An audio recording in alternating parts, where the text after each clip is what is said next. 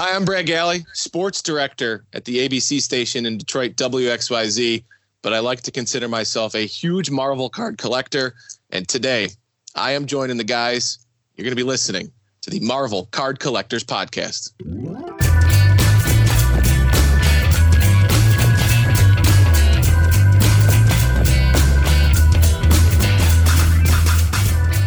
Hello, everybody. My name is Ian Taylor, and welcome to the Marvel Card Collectors Podcast, brought to you by the Marvel Cards Fan Collective, an awesome community of card collectors and creators. You can find our two groups on Facebook, details of which are at the end of this podcast, so come check us out. With me, as always, is my co-pilot in all things Marvel cards. He's a diamond geezer. It's Norrin Rad. That's good. Diamond geezer. That's nice. That's nice. I like it. Diamond geezer. What kind of diamond geezer? Are you familiar with the expression, diamond geezer? Of course, yeah. Who doesn't know what that is? No one knows what that is. What is that?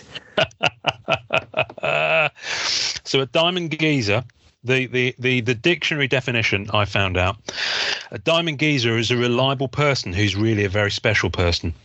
So you add all that up and you get an equivalent of he's a good sort, he's an okay chap, he's a great bloke, he's a good fella, he's a hero. These are the glosses for a diamond geezer. See, it sounds dirty. So I thought it was but it sounds like a very lovely compliment. It's modern Cockney. That's what it is. And you are a diamond geezer, my friend. I like that, actually. I might get a jersey with that saying that on the back. Thought you'd like that. Have we? No, there he is. He's back. He went away, and I was like, that worried me for a second, because there is another diamond geezer on this call. You may remember him from episode 65 of the Marvel Card Collectors Podcast. I am absolutely thrilled to welcome back our friend Brad Galley. Joins us this week. How are you, Brad? Guys, I am so excited to be with you, and everybody that listens to this is going, is it a sketch artist? Is it an amazing person from Upper Deck to join us? Is it an actor from a Marvel movie? Is it a comic book writer? Oh, no, it's just that guy from Detroit that collects cards. Great. So don't skip through the episode. I promise you we'll have some fun. Hang on a minute. No, you are listening to one of the premier sports broadcasters in the USA, quite frankly. Yeah, seriously. I've underselling yourself. Been checking out your content over the past year in a kind of a crazy kind of fanny stalkish way, but you do put it up on the internet, so you've only got yourself to find. But I like the cut of your jib, sir. Your just style and your manner and what you do with the different sports that you have to kind of cover and interact with. I like it. Thank you. That's really nice. And it's not stalkerish, it's support, because as soon as we started interacting here, I think we've all become pretty good friends in a socially distant across the globe way, which is what makes the group and this podcast so special. So I appreciate it, Ian. Oh, bless you. Thank you. We appreciate you, brother. I watched something this morning that I had an absolute blast watching, and it was the video that you did with Ty Simpkins. Who for those who don't know, what's his kind of connection to you and to Marvel? So Ty Simpkins was the young actor in Iron Man 3 and popped back up at Endgame for the funeral scene. He was in Jurassic World. He's been in some scary movies that I admit to him I've not seen. He was doing a tour of Major League Baseball parks around the country here in the States, and a kid locally was giving him the tour. I saw on Twitter that he was at Comerica Park here in Detroit, and I said, it was a slow sports night. I said, hey, would you guys ever want to come by our studio? We're just down the road from the park and do the sports cast with me. I'm like, we'll put in clips from Iron Man. We'll put in clips from Jurassic World, probably illegally. So Universal and Disney don't sue us, but we put them in there, and he goes, yeah, my phone's going to die, but my buddy here will message you. His mom, his friend, and Ty came into our studio. They did the sportscast. We've stayed in touch for years. I send him videos all the time of my son watching Iron Man 3 and my daughter screaming at the dinosaurs from Jurassic World. So we've stayed in touch. And when I got a new box of Black Diamond to open up, so it'll be kind of cool if I opened it up with him and pulled some cards and see if he had any stories. And as I'm opening them up, I pulled a card from Iron Man 3. I pull a card from Iron Man 2 of Jon Favreau from his co-star from Iron Man 3. It was just the craziness of that box break, and then everything he had to tell with the story. So I know you asked for a little quick briefing there, but that's my Ty. And that's he's a amazing. great guy. It's cool. Okay, it's brilliant. That sounds awesome. Well, pop a link to it on the tasting notes because it's a fun 30. It's the most fun 13 minutes we've probably all had since our wedding night. So, I absolutely loved it. I really enjoyed watching it, and I thought the cards you pulled. I think we've lost Norrin. I think we've lost him. I think he's on the floor. Yeah, I brought the sketch from that too. It's the Art of Ethics. Now you put your blur on, which isn't helping us. But I was going to talk about your monster while you figure out that blur. On this is why I'm raising it, because it kind of segues into the fact that we've been quite sketch heavy over the last 3 episodes. This was the sketch, an Art of FX. Now, Brad, are you aware of the kind of standard and the market value on that? I am. It's the reason why it's still sitting here, because my kids are not in college yet, and so before they go to college, no. Walk me through it, and for collectors that are on too, because that's the thing with all of these. I think I talked to you guys a few episodes ago, and still stay in touch with you. I love the MCU stuff. This is very much comic based with the sketch, so it's blending those worlds together. So give me an education. Give anybody an education that's listening from my side. Art of FX is a French artist. I think his name's Omar something. And lovely fella. And his sketches are kind of top shelf. They're up there with Freddie, and Ash Gonzalez, I'd say, is up on that level as well, who you spoke to last week. Yeah. And I'm, if I remember correctly, knowing they're going 500 plus. Easy, maybe 700-800. Right. Wow. No, and you got 2 characters on there, which are Emma Frost and Jean Grey. Yeah, the female character. Or maybe Rogue. I can't tell because of the green and black. Possibly Rogue. Yeah, it looks more Rogue than Jean. It looks more Rogue. Oh yeah, green eyes, Rogue. It must be Rogue. So you got Emma Frost and Rogue on there. 2 of one of the most famous women superheroes done by FX. I don't know, man. That thing is definitely 500 plus. I wouldn't go lower. Put it this way: you'll get a main. It's a pretty good level trade if you're going for a higher level auto. On the MCU. All right. Well, that's a nice way to start the podcast off. I'll see you guys later. I'm going to go get trading. Thanks so much for having me. So. The reason we've kind of arranged this shindig is that we wanted to talk about Marvel Black Diamond now that it's kind of out there and the dust has settled a little bit on its first burst, because I'm sure it'll come to repack soon. Top end product. You've opened probably more than the remains of your kids' college fund will allow, and I even had a tiny little dabble. I stress tiny, and we thought no better than to bring you on, because you've had a lot of these in your manicured paws, to do a little review of it, really. And just tell us, what you as a kind of a guest reviewer. So, how much did you open of the set? I had an inner case waiting for me, so it was 5 boxes on opening day, and then there were 3 loose boxes at the store because people had gotten there even before me on opening day to buy a few. Great guy in the group, Brian, shops at the store with me as well. And he messaged me that he had gotten a couple and he was really happy. But just so you understand, I have 2 kids. And with all of this, I said to my wife in October when the product dropped and I was freaking out, we were at a bowling alley on vacation with my nephews and my sister-in-law and my wife. And I go, you're not going to believe it. They're dropping the high-end product that I talked about on that podcast that we were hoping that they would come out with someday, because we should get some credit for describing exactly what they ultimately created, even though they had it ready to go, right? I didn't want to say anything, but I'm pretty sure we talked about it before it happened. Like exactly what they did, right? Exactly. We considered saying that to Grant Sandground, but we didn't want him to walk off the show after 5 minutes. So we kind of kept that one in the bag. Well, actually, you've actually kind of answered my question, because I wanted to find out from you what your reaction was when you heard it was coming. So that, because you'll know of Black Diamond because of your you're collecting, because that's a brand that existed anyway in the top end of sports. Hockey. Yeah. Wow. And I remember trading Black Diamond hockey cards on the playground with my friends because the Detroit Red Wings at the time were the Stanley Cup champions. They were going back to back to try to defend their title. They ultimately did. And we would bring Black Diamond to the playground. I remember a kid named Nick on my birthday card. He taped Black Diamond cards to my birthday card and said, "Happy birthday" at my birthday party. Hang on, he taped them on.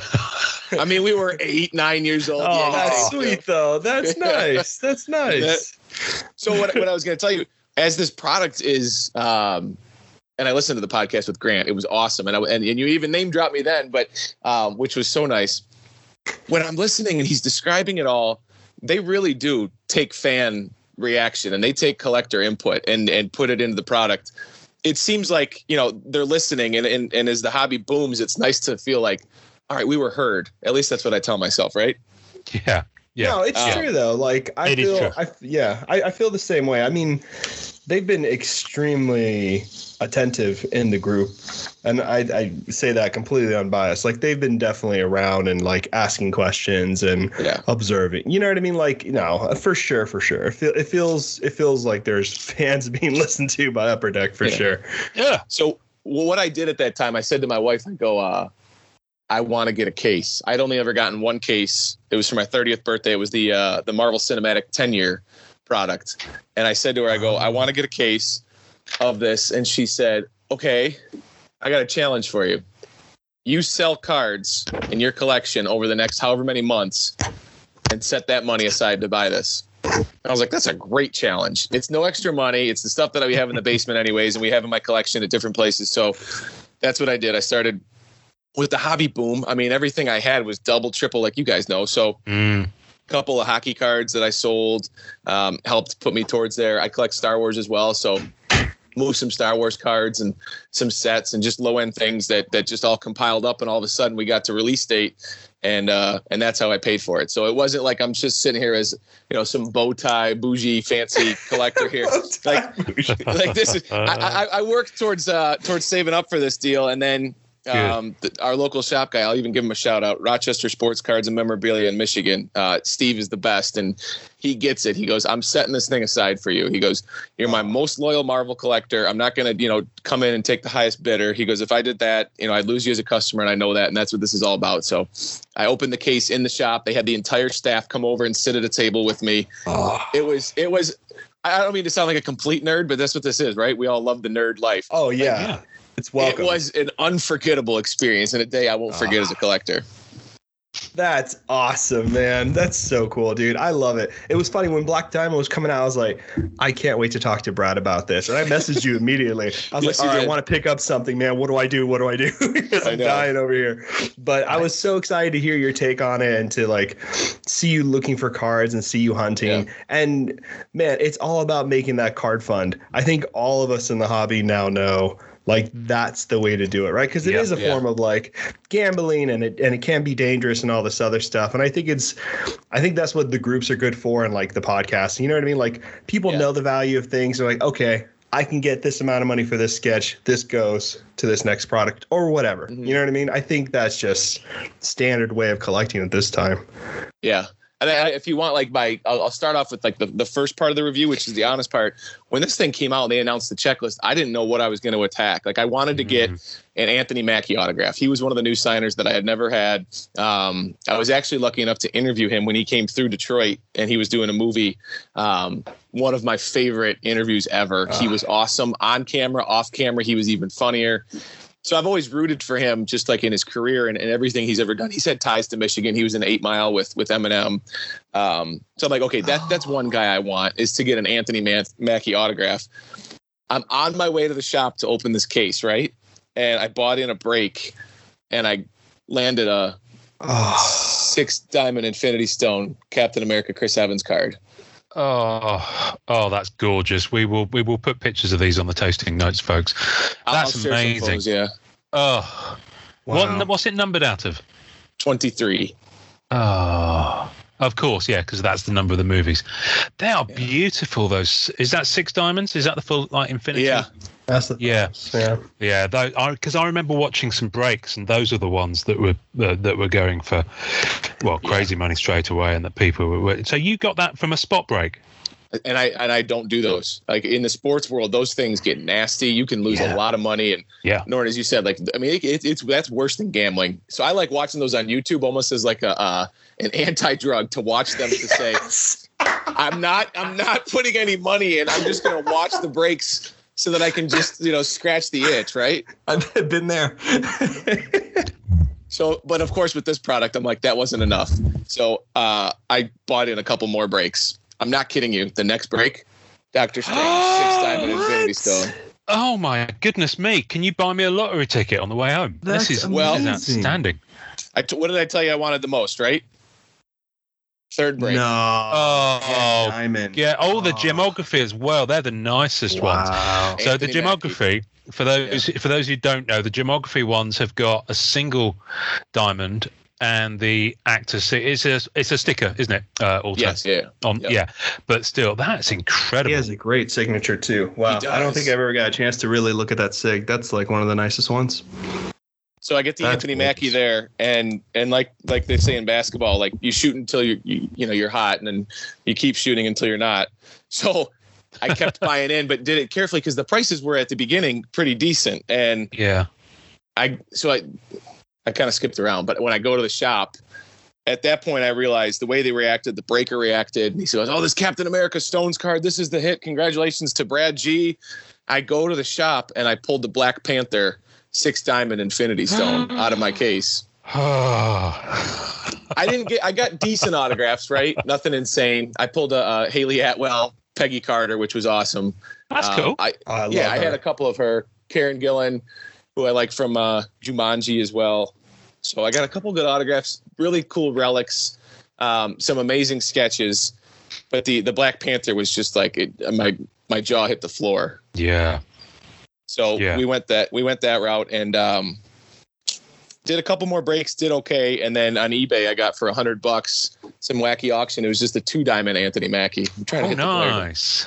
Yeah, that's nice because that's not got a signature. What's that? 15 is that? Yeah, I think so. I actually really like. I think I like the retro diamond relics a lot. I really like the. They're nice, man. Like I keep flirting with getting an Ant-Man one, Paul Rudd. Yeah. I keep flirting with it because I love his character in the MCU. I think he's one of my favorites. And man, they just look. I love the layout of that card. It just looks good. I think what was so cool about this product, the price point in everything in card collecting right now is just going through the roof. And if it were a different time, the value, at least if you were to go buy a box for $350 in a normal time, and you came out and you pulled one of these, or maybe you bought 2 boxes and you spent $700 or $600, and you pulled one of these diamond relics, is there untradeable value there, and you have an unbelievable card? Maybe not, but personally, like you just said, there's an Ant-Man there, and for an Ant-Man collector, this is a card you want in your collection. Like I love collecting Captain America things. I told you Mackie's a character I like and an actor I like. Like I sought this out. So I think that's what they packed so much unique value throughout the product. Yeah. That's what impressed me. That's what I liked about it. And then the sketches that you had on top of it all for people that just like drool looking at some of this artwork, which is undoubtedly unbelievable. Like I pulled this Carnage sketch, this exquisite Carnage sketch. What did you do? No. Turn that over. Who did that? It's Tan. It's Anthony Tan. Oh, come on. No, Brad. This is not fair. Sorry. I'm not doing this with you anymore. No. I'm so tired of coming on this show and talking to you and seeing your cards out. I'm leaving. I mean, those are seriously the 2 hottest artists you could have pulled. What is happening? Wow.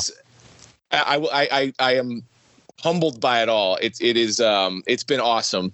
I have spent a lot. Like I said, I sold off a lot of my collection. Yeah. This is the product that I was waiting for Upper Deck to make. And I was listening to your podcast with Grant, and as he's describing everything that they had built up to it all, the fact that he does the research, it's a product he was creating for so long, like that, as I said, like some people, drool like you guys just did at Sketch Cards, like hearing all of their involvement and trying to go get the Tom Holland autographs and trying to go get other people in the licensing to get different actors. I'm like, tell me more. Like, I loved hearing how the sausage was made for this product. Yeah, no, I mean, Grant was just so generous with his time on that one. I mean, we actually recorded it. I think we recorded it like first week of January, and we had to hold it. We had to hold it for 4 or 5 months until they were ready to crazy. Release. It was definitely. So he was telling us stuff at that time that wasn't in the public domain. Yeah, we agreed that we wouldn't put it up, as you do, under embargoes. So, it was just so nice knowing what was coming up, but not being able to kind of tell anyone, because at the beginning they don't put all the set info out, do they? They just kind of give you a little taste, which is enough to get you in there. And then, of course, closer it goes to it, and I think it did get pushed back a little bit, but certainly not as much as other products. So, I'm glad it dropped when it did. Do you? Because obviously there's only 6 cards in a pack stroke box. It's the same. Yes. A pack is a box on this. So, are you trying to build the rest of the set, like the base or any of the other elements, or is it kind of just the specific actors or films that you're going after? I'm going after the specific films and actors. I thought about doing just the exquisite set out of 125 because I love those exquisite cards. And I knew at the time, I said, if I want to do it, I should do it right now, because people are going to try to dump those and dump the cards they want to build up some money and get some money back. So I said, it's either now or never. Which I'll talk to you guys in 2 years and say, I told you I would never do it, but I finally decided to go back for that exquisite set. But at this point, no, I hit the pause button and I'm just I poke around and I have the saved search on eBay and I check the group and scan and look for deals. And even just, was it last night or Friday? 2 nights ago, I saw Pepper Potts, Gwyneth Paltrow, the Relic Shard, and I offered a guy $30 and he took it. So I'm that's a pretty good deal. Yes, sir. That's awesome. That's one of mine. So this is my lane for this set. I'm going after these because I haven't got the money for the gems, and the autos maybe down the road. But yeah, so these are what I'm going after. I'm a sucker. Those look so good with the long swaps. They are amazing. Those are awesome. Yeah. What I really love. Let me just take it out. First of all, I mean, seriously, if someone broke in, I could hit them with this, and it would knock them out, because it is. They are weighty cards. What I love, and you'll know this, Brad, because I saw you broke a Thor one when you did the break with Ty, didn't you? It was a Chris Hemsworth. Yeah, it was. You're Dark World. Yeah, that's right. Yes. What I love about them, the material aside, is just that kind of sapphire-y foiling that's on the card, just all over it. Now, because these are the only ones I've had in hand, is that kind of quality and that kind of finish on the other elements of the set as well? Yes. So let me pull up what I have a little bit. I mean, obviously those the Infinity Stones, I mean, those are crazy, but just the different foil, the base cards have incredible foil throughout, the entire card. The red parallels look really, really nice. And then on I had a couple of those gemographies, but even if you see, like, I'll take it out of the case so you can see the less of the glare, but they have, it's different on every card, but you can, the attention to detail is there. Yeah. And even listening to Grant talk about that and trying to get the production, and they put money into the foil, you understand like what separates in their mind, which was really revealing to hear. Like, that's what separates a mid-level set from a top tier set, is all of that foil and all the printing. And I'm listening to my head, I go, I guess it makes a ton of sense. And that's why those base sets for Endgame and Infinity War with the 2-tier or 3-tiered base sets, like, that makes a lot of sense. Yeah. Yeah. Yeah, no, they are lovely cards. I mean, I've not seen, weirdly, I've only seen one QA issue with this set, which is unfortunately, and I'm not going to dig them too much, not being the case with other sets this year, as we'll talk about next week probably, Norrin. But I did see one QA, and that is the what are the ones with the kind of film cell? Oh, the diamond. They're kind of a gem-shaped manufactured film cell thing. I can't remember the facets. Yes, that's it. Someone got one of those, and it literally because it's obviously a composite layer, the card, and it had come apart. And so the bit of acetate was just loose, and he had two halves of the card. So whatever the glue is that holds these together, and I don't think he forced it or anything like that. I think it literally just came apart in his hands. It's the only thing I've seen. Talk to me about your kind of biggest surprise in terms of having them in hand. What was the thing that kind of either wowed you the most, or was the most unexpected thing to have in hand when you broke them? Oof, that's a really good question. I think the day of, it was the surprise of, how are they going to put together what was in each box and to know what you were going to get. And I know it said you got one exquisite card in each box, and I was looking forward to those. I love the exquisite cards that they've done across different sports and the value that's packed in those. Excuse me. To get one of those and to have that as the third or fourth best card in each box, that to me, absolutely just, made me go, are you kidding me? There was a guy that had bought, so I told you Ryan from our group bought a couple boxes, I believe it was, in the morning. There was a guy in between us that had just gone in, and he was, I think, a baseball card collector. And he goes, well, what are those? Is that new today? And the shop owner said, yeah. It's, however much a box. And he goes, all right, I'll take a shot. I've never done it before. And he pulled one of those Iron Man diamond facet cards. And just to see different collectors reacting to those, and to see people go, wow, look at this. They packed so much value into each of those inserts that there's really no throwaway insert card. To see what people in the group have done with some of the patches. I know those are the cards that people say, oh, dump your patches. And admittedly, they make some of my money back. I tried to do that. I tried to trade or sell some of the patches. But now I'm looking and going, oh, man, what I could have done with those Iron Man patches. Or if I had grabbed those, you know what I mean? The value in each box and each pack, that's what surprised me the most. And each box is so unique. Eugene in our Marvel group here, I did a couple breaks with him, who is the funniest breaker I've ever been a part of in the world. He's hilarious, man. And he's not a price gouger. He does it for community building and for fun, which is just what this is all about. As he's opening each box, like, there's a 1 of 1. There's a sweet relic card that, across the pond, Ian's trying to get his hands on. I'm sitting there looking and seeing, is he going to pull an Anthony Mackie that I know I'll never touch, but at least I can say I was a part of a break and watched it. So I just think the unique value across each box, you see just a lot of times it's very generic and repetitive. With this product, it is definitely not. And I give Upper Deck a ton of credit for at least doing that to wow us with each different break. Yeah. No, I mean, I'm just one thing I've seen with it is the different, because you're right. Not everyone, with most modern sets, not everyone can go for the whole thing. Right. So it's very interesting to see the different I kind of think of it as a mountain. You get different routes up a mountain with different levels of difficulty. It's like that. So people are doing different things. So there's one guy in the group, I think he's going for that red set, which is the red exquisite, which is what, 20 numbered to 23. Joshua Carr. Josh, that's it. That's it. So he's going for that, and every time he posts, it's like the Red Quest continues is his hashtag, and he's getting these amazing miracles, and he's making a serious dent in it. Now, the interesting thing about the red one, of course, is that there is a card that was pulled from the set. It's on the checklist.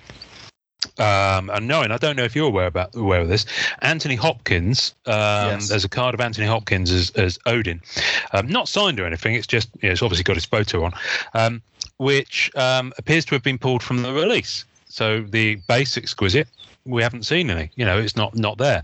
However, I've seen now 4, I think, of the reds managed to get through of the Anthony Hopkins Odin.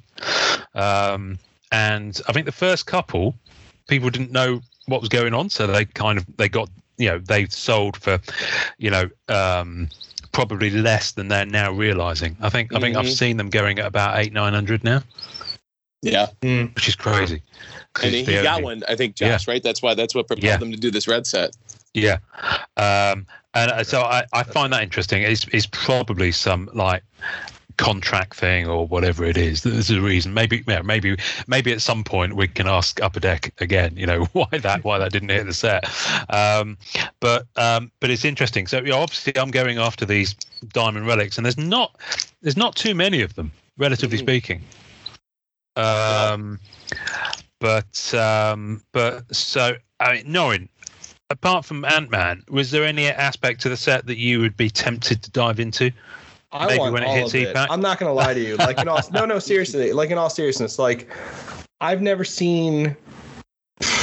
I don't think top 3. I've never seen a better card set do stuff with design and foiling than Black Diamond. Like in all seriousness, like I go on eBay looking at my watch list, and I keep looking at them because I'm just like, oh God, because they're expensive. It's definitely a choice, and that's kind of where I'm at with it. I'm like, how do I attack this thing? You know what I mean? Like a part of me wants to get one of the Infinity Stones of like my favorite character from the MCU, because I'm like, okay, that's a cool one card to have. It's out of 23. You can grab it. But man, it's a choice to make that decision to get one of those guys. So I'm still not bought into it. I went on one of Eugene's breaks just for like fun or whatever, and I got Goose. I got a diamond facet Goose. I was so tempted to do a Goose rainbow. Yeah, I know you were. I was so tempted. Have you got it? I do. I didn't know you had a Goose. Yes, I do. I'll bring it over. Yeah, he's gone wandering. He's gone wandering. It's in his tub. It's not in his glass display case. So that we were in that break together, and I remember he goes, "Brad, what am I supposed to do? What am I supposed to pick?" And so many people in the group knew him, so it was like, we'll give him a little extra time to make his pick. No, it was. I felt so bad. I was terrible, man. I was not a very good picker. I was like, what do I do? My luck did run out. Just by the way, I know I'm skipping around here, but my luck ran out. I was standing in line for a pizza. And I'm watching one of Eugene's breaks, and in the same case, there was an Elizabeth Olsen Scarlet Witch Infinity Stones that he pulled, and then he also pulled one of her autographs. And I think I was pick number 2 and pick number 3 in the boxes that those were picked. And I said, "Oh, you got to be kidding me! Okay, I think I got to stop." I took one more shot. One of the companies that posted the breaks, I said, "Okay, I'll buy in one more spot," and I watched a Robert Downey Jr. Iron Man 6 Infinity Stones out of 23 get pulled right in front of me. And I said, that's it. I'm done buying into these breaks. You got to walk away at that point. Yeah. That was my first time buying into the break was Eugene's, and I was like, well, I'll give it a shot. You were doing them. Everybody was there, and I was like, let's have some fun and, hang out with the guys. And find it? Yeah, man. I'm looking for it now. He's forgotten what he's up to. I tell you what was interesting about watching those breaks is I don't often watch anything like that, and I know it's a really big thing. I mean, we don't allow them in MCCW because I actually think that for most people the luck isn't there, right? And also it's just it's a bit too gambly for me personally. I probably wouldn't do it, but it was interesting because I did watch Eugene. So shout out to Eugene. I'm hoping Eugene will come on the podcast at some point. In fact, I don't think he listens to audio podcasts, so he'll probably never hear that I said that. Anyway, but it was interesting watching Eugene. And you can find him on Instagram. Rare Air Collectibles, I believe, is his handle. And it was so interesting watching the way he was talking and reacting to things, because I've only ever typed back and forth with a guy, on Facebook. So all of a sudden I'm hearing him, and he's like a bingo caller or a sports announcer. Yes. And he's like, what is it he says when you pull something really hot? Was it bang bang or something like that? Bang bang, it's a banger. That's what he says. It's a monster, it's a bang bang. Banger. And it's a banger. So a banger over here in the UK is like either a sausage or a really duff car that barely works. So I'm like, what's going on? But I was watching it and I genuinely couldn't figure out, because I could see that he was selling the spots. I genuinely couldn't figure out how it was working. So I'm glad it at least worked for you in the beginning, and that you got some good stuff without. His breaks were great, and I'll even say it too. I don't do these normally, and I got caught learning even throughout all of it. Like, I understand how they work, but I got duped by a couple of people that, I mean, it's very grimy, and there are a lot of people that do this to just suck any penny out of any collector that they can find and try to hit them over the head. I got into one. They sold 23 spots, Ian, for each movie. And there were only, I think he was a 2-box break. So there were 12 cards, but he sold 23 spots. And say you got Iron Man 2 and there were 2 Iron Man 2 cards. Well, that's one extra spot that somebody didn't get. I mean, he was price gouging the heck out of it. And I vowed I said, I will never go. I mean, that's just, it's silly. It's dangerous. That's why I always give shout outs to our local shops here in Southeast Michigan, because that's the heartbeat of the hobby. That's how this happens. And if that changes, I think we're all in for a rude awakening. So I always support the small business owners that own the shops. No, absolutely wise. Did you find your goose, dear? No. There's a sentence I never thought I'd say. Did you actually, coming back to that, I thought it was a very interesting to kind of touch on just the hobby in the last year and how different elements of the retail sector have reacted to it. So you mentioned at the beginning, the fact that you shop in that store, and he recognizes that there's no point in getting a short-term gain from you because the value is in having you as a long-term customer. That's always going to be the bigger value to him, and is just great for his business. What I find interesting about not necessarily so much this product, because this product was always quite highly priced. I think the thing that drove the price up a little bit on the retailer in the secondary market was the fact that genuinely there's not that many boxes out there. I mean, there's 6 cards a box stroke pack. But obviously EPAC will change that. But there are some retailers who are really, really pushing the envelope online. In terms of they're putting the prices up and then they're taking it off sale to make it look like it's sold out, and then they put it back on sale and it's all of a sudden $50, $75, $100 more, and then that stops, and then they'll magically put it on sale again a few days later. And that's kind of the opposite of what you just described with your local shop. And that's why I continue to just try to pump home, and that's what he understands too, and good shop owners do. Yeah. When this bubble, I don't know if it'll necessarily burst. I know that's the phrase a lot of people say, but when the hobby maybe settles down a little bit more, I think we're at a pace where we're never going to get back to where we were. But when things settle down a little bit more, what our local shop owner said to me, he goes, I know baseball card collectors will continue to come back.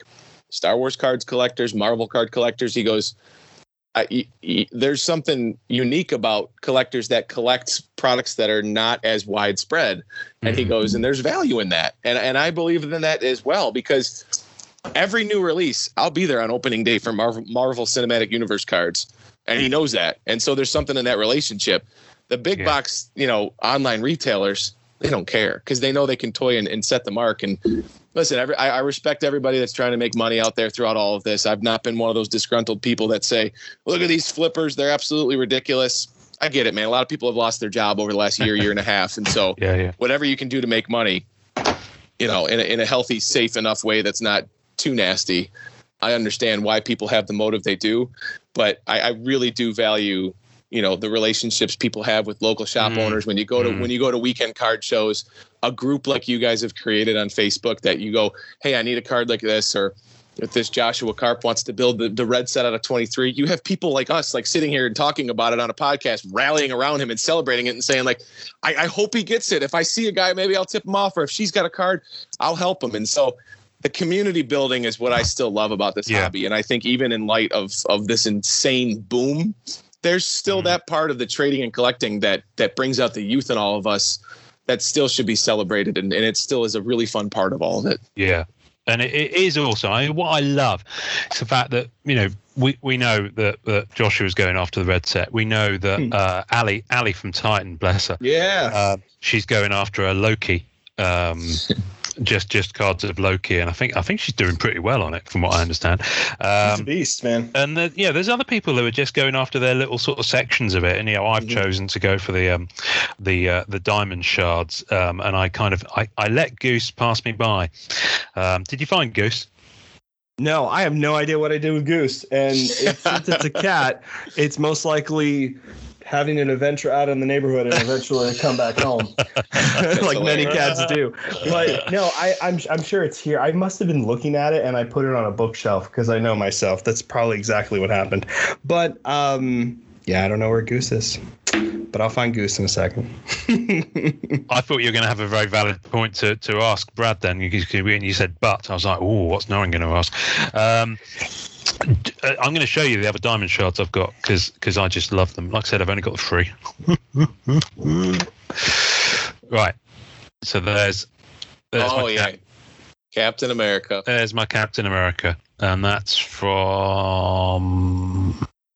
Winter Soldier? Yeah, Winter Soldier. So yeah, that's a nice one. And the other one I've got, because I don't have any of the double or triples yet.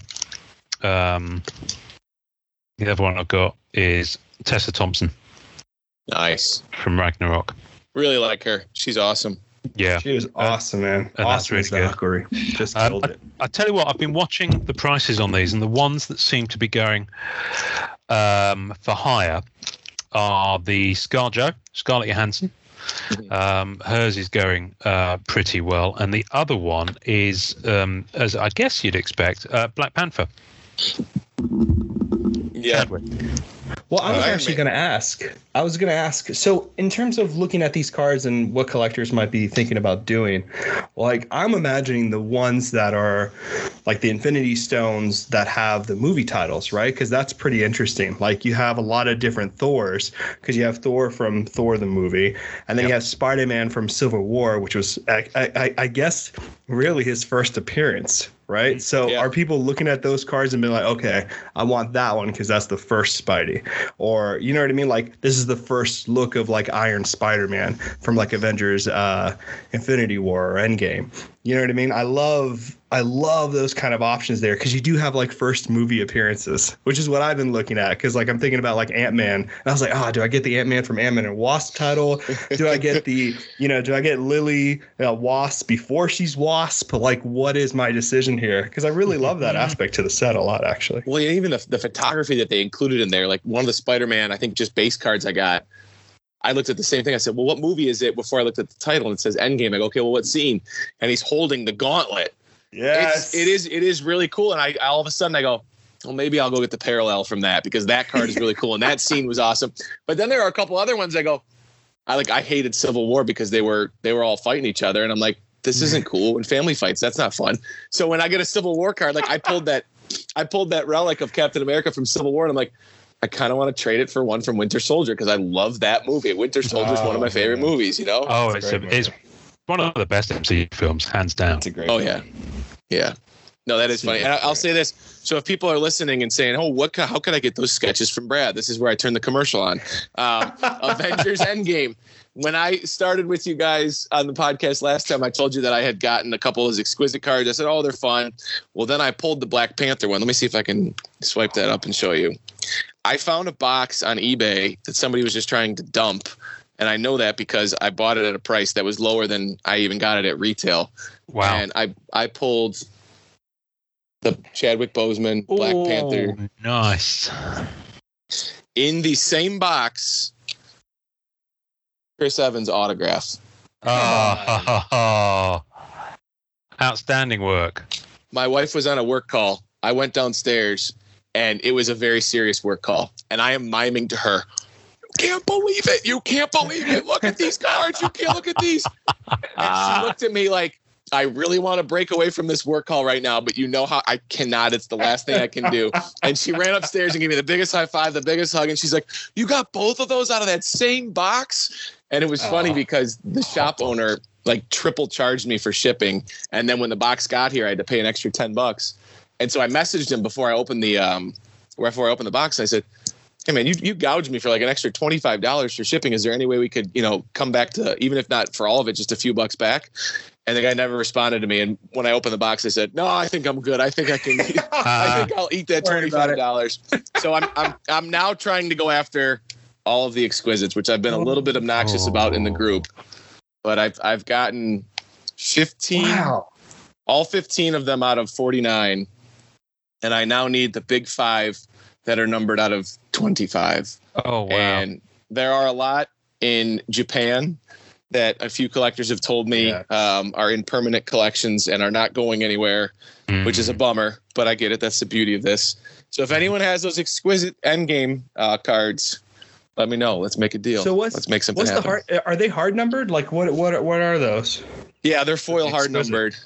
Exquisites. You see in the corner out of 49 for Chadwick. Are they all out of 49 each character, or each character differs? So they're all out of 49 for 15 of them, but then there are 5 of them out of 25. Iron Man, Thor, Captain America. Did I say Spider-Man and Black Widow? You know what? 25 is not bad though, man. Like that's not impossible. Like even if some are in PCs, like I don't think that's gonna happen. You know when you get to the realm of 10, that's when it starts. The realm of 10 is the real hardship. That's the ones that are always driving people crazy. I've located all of them. A few people are willing to move them. They're just respectfully. They know I want them. They're really nice cards.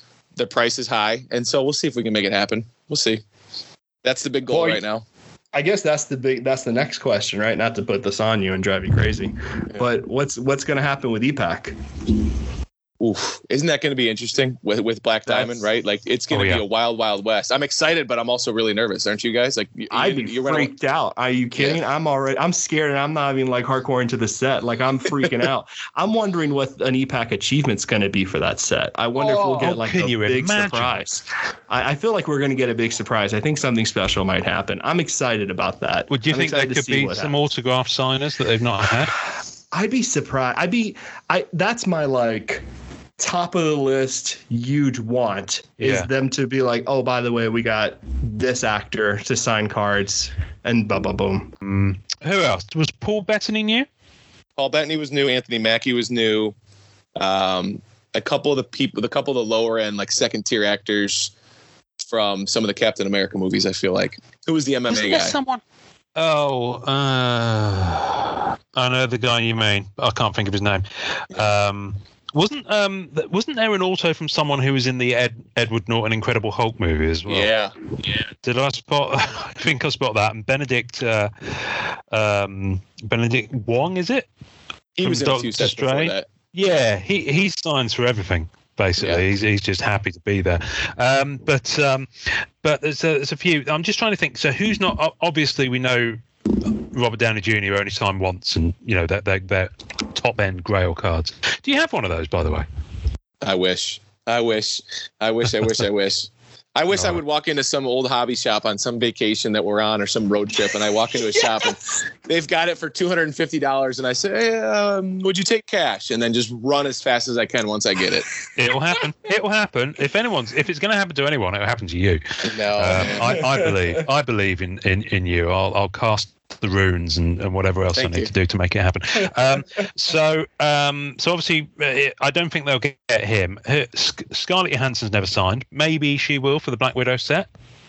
You would have to think, like, if they're going to do a Black Widow set, if they don't get her, they better get the rest of the cast. Like Florence Pugh, David Harbour. I know I signed for Stranger Things for Topps, I believe, but that also doesn't mean a lot in the past. Oh, I've got his auto on a James Bond card because he had a very small role in Quantum of Solace. Yeah. Wow. Yeah.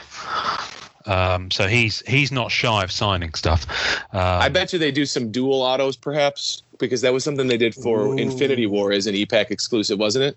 Yes. That's clever. Yes. Like a Silver War. Yeah, that's pretty good. So that would be pretty cool. I mean, who knows? I mean, it must be soonish. That'd be right. Where are we? It's like 3 to 4 months since the set came out. Is it 2 months? Yeah, I think so. Yeah, I think it was a couple of months in. Yeah, we might have like another month or two then, because they said on average it's 3 to 4. Yeah. Did you know? I mean, are you allowed to say? Is it definitely coming to EPAC? We believe so. Yeah. Okay. Yeah. I to be honest with you, I think it's. I don't think it's in their business model at all now to not do that. Yeah. It's retail or EPAC, or it's EPAC, but it's never just retail. I don't believe.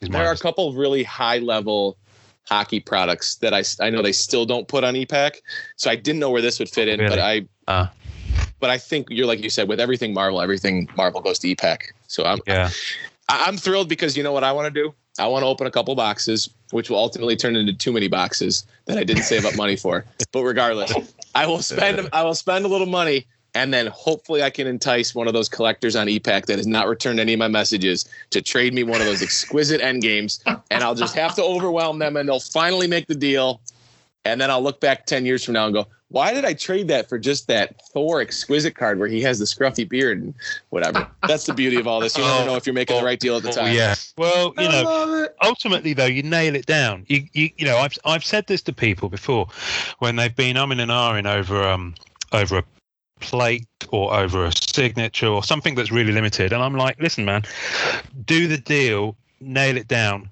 get it to bed, move on. Because otherwise, you're all going to be questioning, why did I turn or why did I go for it at the time? Because especially if it's a one-of-one, even if it does come around again, and those one-of-ones rarely do, chances are you're going to be paying more.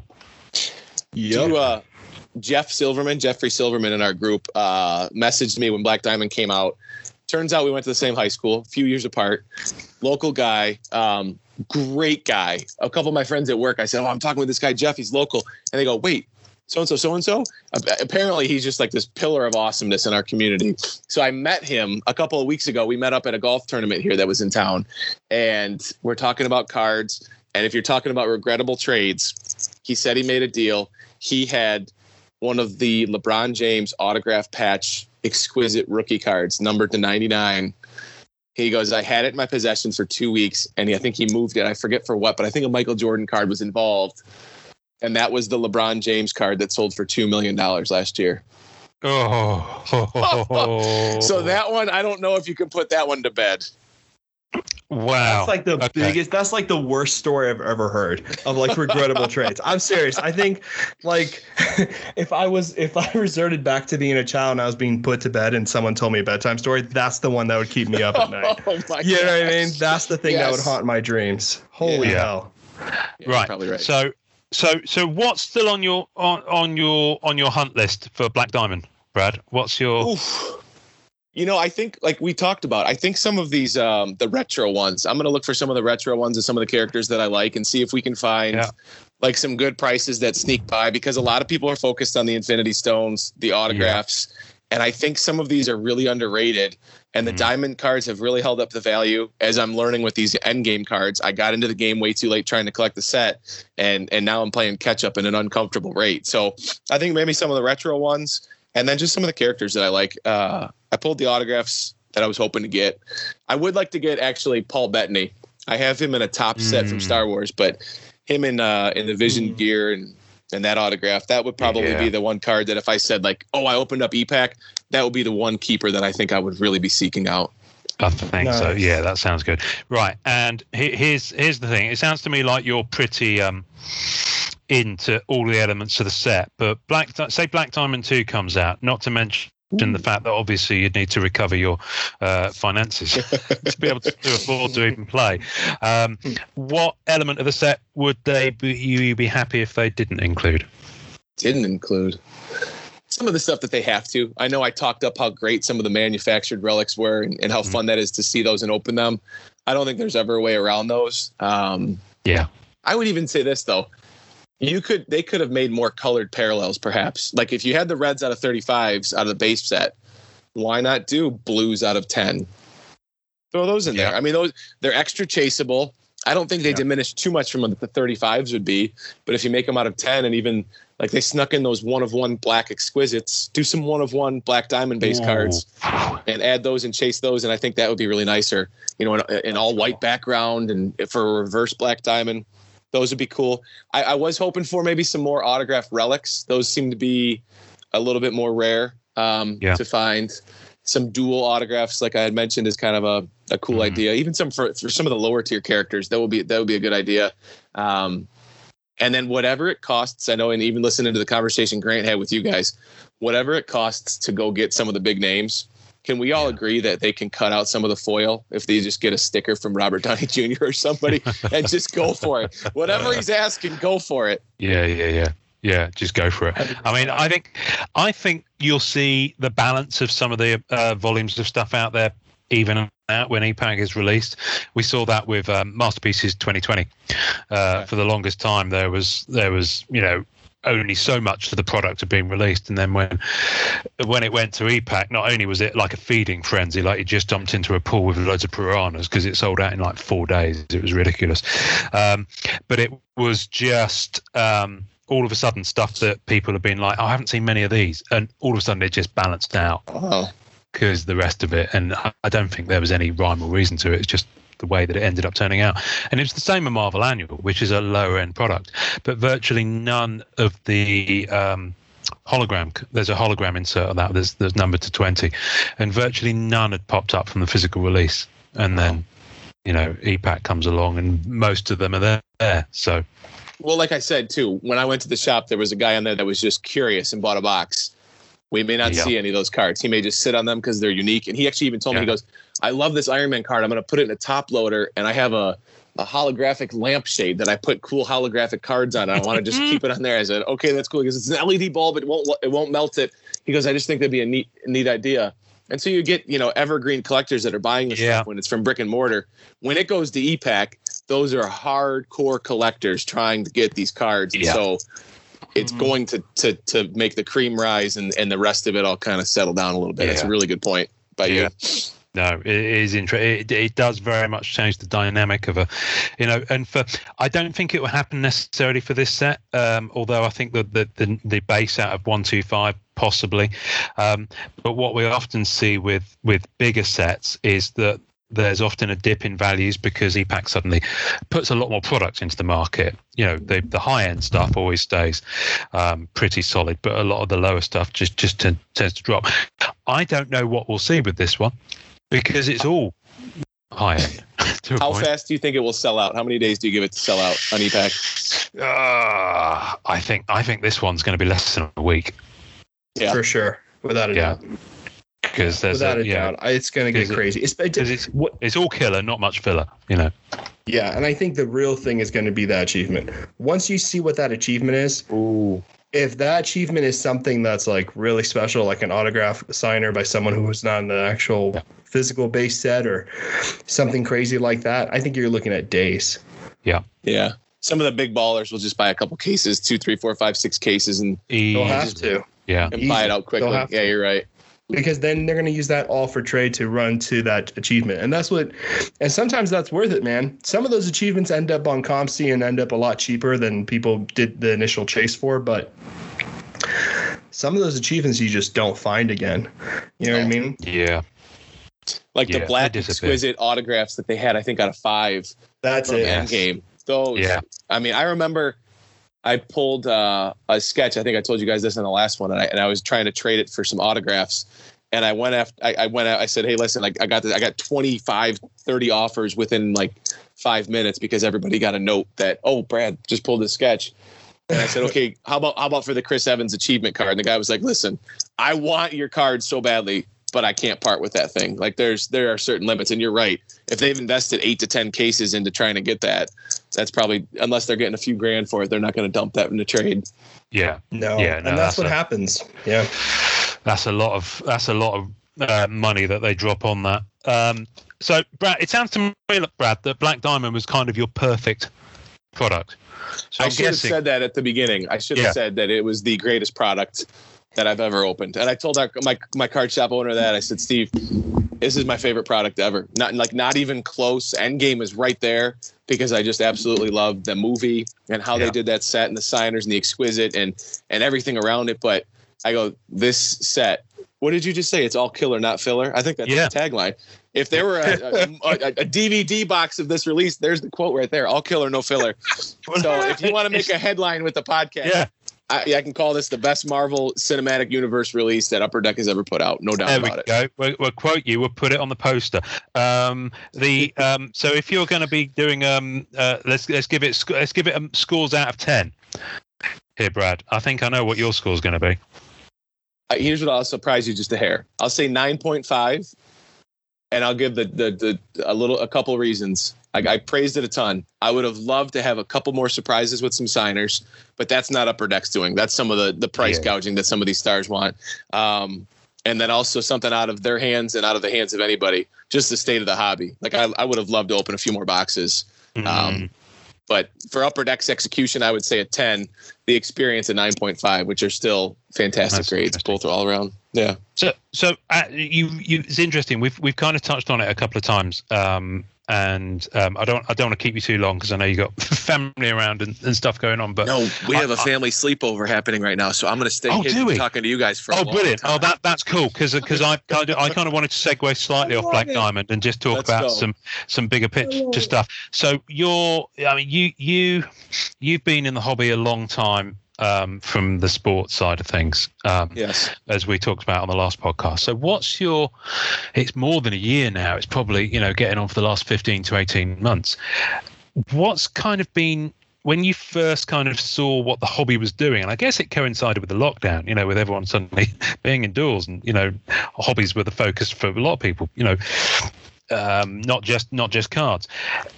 What's kind of been your thoughts, your initial first reactions, and how you've seen just prices generally, and how the hobby's gone with obviously the stories about Target and Walmart and not stocking them and queues, and then right the way through to online retailers who are just controlling the market in some ways. What's your take? My reaction to it all, I guess it partly is what took so long. When I was collecting as a teenager in high school, and then for a little bit in college before I took a big break, my friends looked at me like I was, speaking a different language when I would tell them where I was spending my money. I go, there is value in this. I'm telling you, like I pulled this card and I sold it for $125, or I got my buddy down the street pulled this one and he sold it for $1,000. People spend that much on cards? And I said, yes. And don't you understand, if you have a piece of history in the sports world, or at the time, I was diving headfirst into the MCU stuff. I said, listen, Robert Downey Jr. is going to go down in history with this role. Anything tied to Iron Man is going to be a part of history. That seems like a waste of money. And then nobody wants to have that conversation. But as soon as like some of these big time social influencers start talking to that younger generation and saying your Pokemon cards should be worth something because we say they are, it was really interesting to hear the market turn. When people saw prices for LeBron cards starting to skyrocket and they wanted Zion Williamson or whoever the next big basketball star was, prices started to go crazy. You started to see people look at Target for just a cheap Zion rookie. Well, now there's no such thing. Everything's a Zion rookie with value. So it instead of kind of a slow build to this, it all just kind of went from a roller coaster effect. You're slowly climbing to just shoom, and it's going from 0 to 100.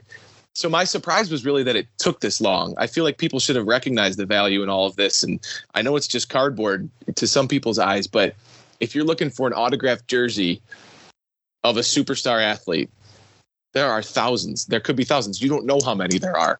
The value is so subjective. But when you have cardboard numbered to a certain number, and you know how many there are in the world, and you know how well graded one is, it's a pretty objective value. And I think that's where people have gotten with all of this. Like, great, thanks for buying that jersey at that auction. And I'm glad I helped that school. But we've got, rich people that collect autographed jerseys, have basements full of them, and they don't know where to put them all. Yeah. With cards, it's like you can have prized possessions because there are only 25 of a card. There's only 10 of a card. And so I think it's been exciting. It's been a bummer to know that there's not a lot of products out there to get readily available. Like, I want to go get a Star Wars blaster box from Target with my kids and open them up. There's no way they could have done blaster boxes for Black Diamond. But so like that disappointing part is kind of frustrating. But I understand it all. And to me, it's exciting. It's fun to find boxes when you can. I think it will come back down to earth. And so I'm hopeful for that next step to be like, all right, we're in this crazy environment, and then product will hopefully be readily available as the companies start to make a little bit more as well. Yeah. Yeah. It is interesting. And I know you've talked about it an awful lot with the Instagram content that you do and the people that you've spoken to. But the more I speak to people now, the more it seems to be a realization after the initial shock of it, that what has happened is it was just a sudden snap rather than a gradual thing, but it was a market correction that happened. Yeah. And it's gone poof, and it won't go back to where it was because it was lower than where it should have been. It can't. I mean, Brad said it beautifully because Brad is a wordsmith, but truly, I mean that. I really do mean that. Professional. But it's true. But like what people don't realize is, man, all of us who collect Marvel know when we went into a comic book store and we're like, hey, you got any Marvel cards? You're laughed out of the building. You're looked at like a joke. Like, it's terrible. And these cards, the 1990 Marvel Universe cards, each one was like 10 cents, 20 cents. Like, no one gave anything about those cards. And now when the prices started surging and the market correction happened, everybody's like, oh, what are people doing? You know how much I got for basically buying a PSA graded 10 1992 Marvel Masterpiece Silver Surfer? People saw me spend $100 on that, and they gave me such crap for buying a graded 10 card for $100 of 1992 and other ones. And now that card, everyone wants it, and it's way past what I paid for it. But it happened overnight. And what people didn't realize is that everyone in the Marvel card world, and this sounds harsh, and I don't mean it to sound harsh, but it explains a lot what happened. No one graded their cards. No one thought about it. Everyone just bindered, sleeved, and done. No one had any experience from the sports card world or looked out to the card world. It's such a really crazy experience, and people don't know this. When you go to a card show and you're looking for a card, and you see one graded and you know the grade and you see it there and you don't have to fight the guy or woman who's selling it, look at the corners or see them shuffle it in a box. You got it right there. It's not a coincidence that all these cards are graded, and that's how people are dealing with trading and selling cards, is them being authenticated. And the same thing with jerseys. Man, a pack inserted autograph card, hard numbered, you know exactly where that's coming from. The COA doesn't have to be discussed. It doesn't have to be like hanging on the wall in a card shop. The provenance isn't up for question. There's no question. There's no question. And a lot of people, and Ian and I have been going into like other movie non-sports stuff, because we're like I got a Ghostbuster card signed by Ray Stantz, Dan Aykroyd's, Dan Aykroyd. And I'm like, yo, that's my favorite Ghostbuster. He did them on card. This is really cool inserted thing. And boom, I have a piece of like cinema history here, especially with relics, right? People don't understand that the relics at one point in Marvel cards were worn, right? They weren't source fabric like you have in Star Wars and other things. They were actual from costuming that appeared on film. Yeah. Where else do you get that opportunity other than cards? Right. And that's the thing that people don't understand. Oh, they cut jerseys in there. And what's the corny question that you get asked all the time? Do they still put bubble gum in there? No, man, they're packing some real value in here. You say about being laughed out of comic book shops.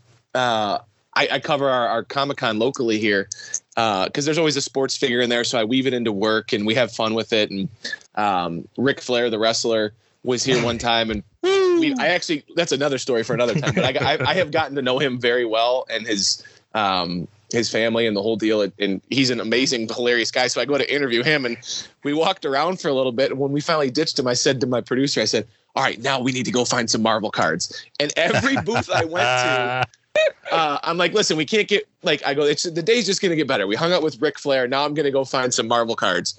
And the day just took a turn. The amount of just berating and laughing I got from people. Why would we have those movie cards? Those things are trash. Those things are garbage. And do you know, guys, those are some of the most, that dates back to like the first Guardians of the Galaxy, which those boxes, if you have any of them now, are like 1,000 or 3,000 because Chris Pratt signed for them. Yep. And you can't find his autograph in anything.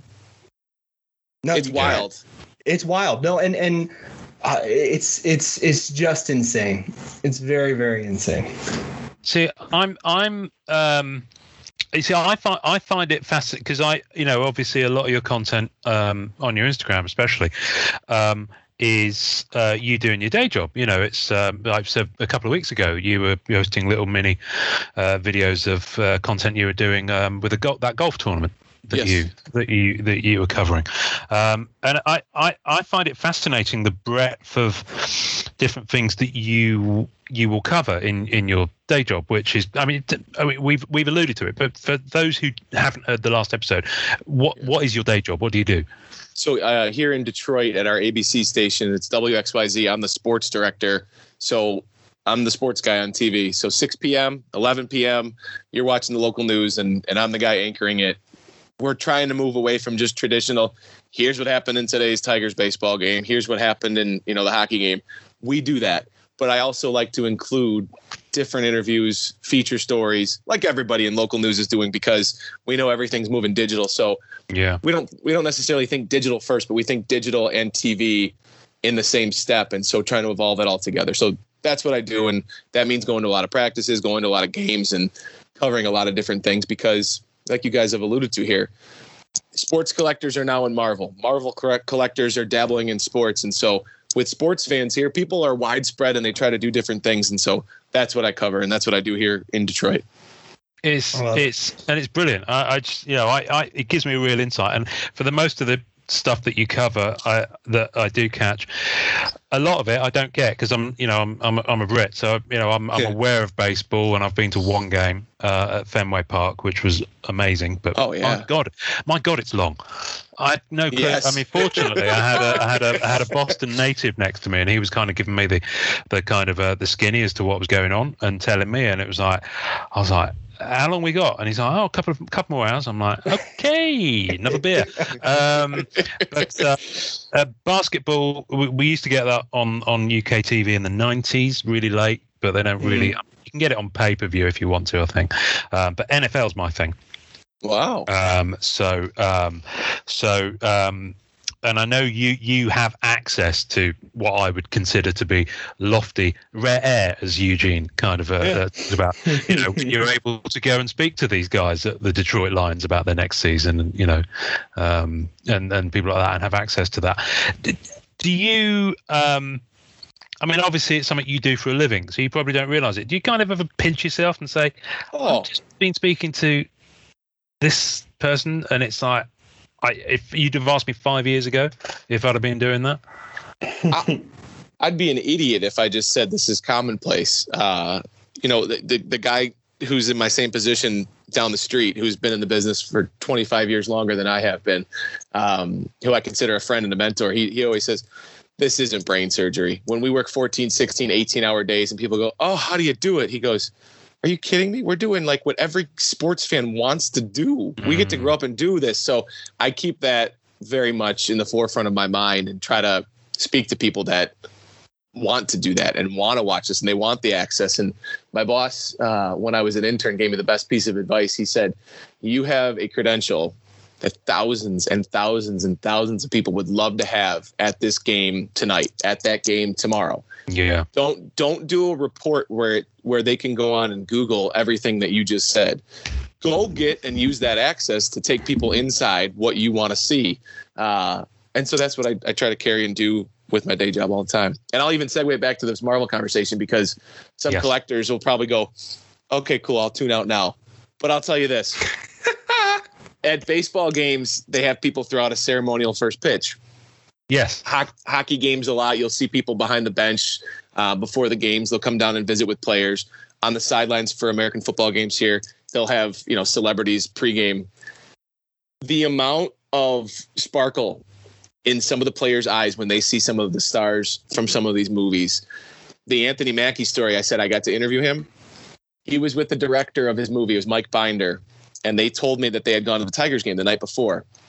And Mike goes, if you would have watched all of the Tigers look at Anthony Mackie walk through that clubhouse, there are future Hall of Famers, baseball Hall of Famers that'll be, in Cooperstown for the rest of their lives with plaques and the whole deal, and they'll be a part of baseball history. But Anthony Mackie walked in, the Falcon, and they all ran over like little kids. I said, that is so cool. And of course, Mackie's like, no. And Mike goes, how many of them asked for your autograph? He's like, I stopped counting. I mean, that was legitimate. That is the reaction that some of these guys get. And he goes, and Mackie goes, listen, Miguel Cabrera's in there, Justin Verlander at the time. He goes, these are some of the biggest stars in baseball. And Binder just kept going, yeah, but they're not the Falcon. They're not on movie posters, man. And Captain America now. And Captain America now, right? Now. Spoilers for anyone who... It's funny, too, because I think that's what a lot of collectors have actually been brought into the hobby for, right? I think a lot of people look at Marvel now and they're like, okay, this is a character that's like protected, You know what I mean? This is a mythology, right? This is something that's in us, with us, what we are about for forever now. It's part of our cultural history. And I think that's why a lot of people are coming into the cards, because they realize, like, man, I can follow Spider-Man throughout the ages, right? Spider-Man will always be here. You know what I mean? And I think that's a really great way to think about it. And it happens with Pokemon. It happens with, Magic the Gathering, other really big card things too, and Star Wars, right? Mm-hmm. Like, it's a big thing to say and be like, oh man, I remember when Mandalorian came out. You know what I mean? And I was like loving it, blah, blah, blah. And I want to get an autograph of that actor into that set. Yeah. Ian, I know you love the relic cards. I brought this one to show. Like this, I specifically remember for the first few Marvel products that I started to get. Here's a triple relic of Scarlett Johansson and Colby Smulders and Anthony Mackie. I've been keeping my eyes on those. Those have started to really bump up. That's cool. Those ones. Is that Civil War? This was Winter Soldier. Winter Soldier. There we go. Yeah, the fatigues one. Yeah, there's some amazing ones. I mean, I've really dived in now in terms of MCU relics. I've decided to go there because it's infinitely apart from some exceptions, infinitely more affordable than the autos for me on a limited budget. So I'm making some good inroads, actually. And I very recently got, let me just have a look in here. Sorry, Norrin. There we go. An episode of that. Oh, wrong binder. No, See it's not. His goose is in there. See if his goose is in that. See if my goose is in there, Ian. That sounds filthy. I'm sorry, but it really does. And here we is it here? Is it here? Where is it? There it is. Oh, no one's seen this, and we talked about it on the episode. Oh, that is so cool. Oh, wow. Iron Man 2, and this is movie worn as well. This one. That's so awesome. I'm not trying to be that guy, but I'll say it in an admiration way. My son and I were watching Iron Man 2 the other day. It's become one of our favorite movies to watch together. I looked on eBay for that card because we were watching the racing scene and he was eating it up. He's 4 years old. And I actually have it in the mailbox right now. I need to go get it because I struck a deal with somebody, that exact same card. I've been eyeing it for years. Yeah. I saw it, a UK seller, and it came up. And I was like, you know what? I mean, for me to see stuff from UK sellers, I kind of just have to do it. I just kind of have to done because the more recent product you didn't get over here, but the earlier MCU sets you can. So I've got a few Iron Man 1, Iron Man 2. Do you really? And but no, none of the big ones, just like the guy Vincent or wherever. Yeah, I'm keeping my eyes on those. I'll tell you one that I have noticed is both his costume and his autograph is Jeff Bridges. Mm-hmm. Those are going, going up because obviously he was only in that movie, and it's Jeff Bridges. It's the dude. It's the dude. If you're going to get his autograph card, I'm hoping he's doing all right because he was diagnosed with cancer about 6 months ago. So hopefully, he'll be pulling through because we need the dude to be around for a bit longer. I've got stuff I'm going to show you once we finish, Brad, because I was going to talk about them on next week's episode. So I'm going to show you some other recent acquisitions that aren't Marvel that I'm giddy with excitement about. No one's already seen them. But yeah, I'm just really looking forward to getting into them more. I'm in the middle of, and again, we're going to talk about this next week. I'm in the middle of completely refocusing how I collect, and it's going to be a lot more of. A lot more of this and a lot less of this. Okay. See, that's in the business. That's a tease, and that is like my boss would go, "Hey, that was a really good tease. People are going to tune in next week. Great tease." I'm known for it. Brad, I think you know what. I think we'll circle us into land because I want to have a little few minutes off the record after we finish recording with you. But where can people find you online? Where should they go to experience the world of Brad Galley? It's my name, Brad Galley, at Brad Galley on Twitter, Brad Galley WXYZ on Facebook. I'm active on both platforms. On Instagram, at Brad Galley. I do a lot of card stuff there as well. And then a guy in the business told me a few weeks ago in marketing, he goes, "Are you on TikTok yet?" I said, I'm 32 years old. I'm a dad of 2. And I am even older in my head and in my whatever. And he goes, you got to do it. Just post sports updates on there. And I posted an update from a golf story I did, and it got 300,000 views in like 2 weeks. And all of a sudden we're at the next golf tournament I'm covering, and this kid comes up to me and goes, hey, you're that dude from TikTok. My coworker goes, wow. You're on TV every day, and all of a sudden to a teenager, you're that guy on TikTok. So if you're on TikTok, I'm on TikTok as well. But no, I love interacting with collectors. And if you guys know too, if you've watched those breaks that I've done, you guys are so cool about it. I like paying it forward. I open a lot of cards on Facebook and on YouTube as well. But like base cards, cool insert cards, or maybe it's not necessarily a low end autograph, but a guy I really don't collect that plays for one of our local teams. I'll do giveaways on Twitter to build up like card collectors that follow, and honestly, to get people to watch our network and to trust us as like their source for sports, but also like to know that I'm just a dude like them who enjoys sports and enjoys collecting and enjoys just being a part of this community. So if you like free stuff, I give away a lot of cards on Twitter too, and that's non-sports and sports cards.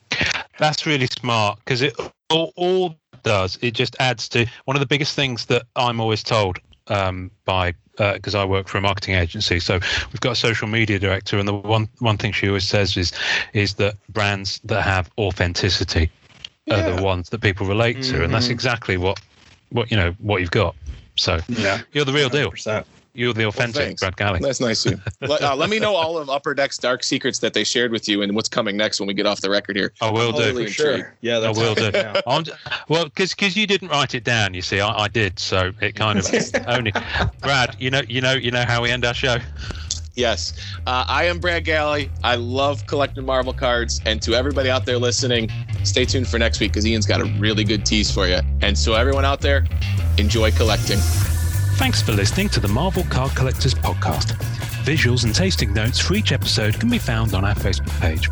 You can subscribe and leave us a voicemail via our home on anchor.fm/MCCP. We're also on iTunes, Spotify, and all major podcast platforms. Please take a second to subscribe, like, and review our show wherever you get your podcasts.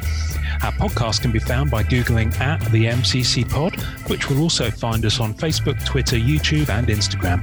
Our Facebook community is at MCCW, Marvel Card Collectors Worldwide, and MMC, Marvel Masterpieces Collectors. The great music we use is called Rocket Power by Kevin MacLeod. Thanks to the collectors, artists, and creators who support the Marvel Cards Fan Collective. We'll see you next time, and remember, it's a small hobby but a fun one. Make mine Marvel and enjoy collecting.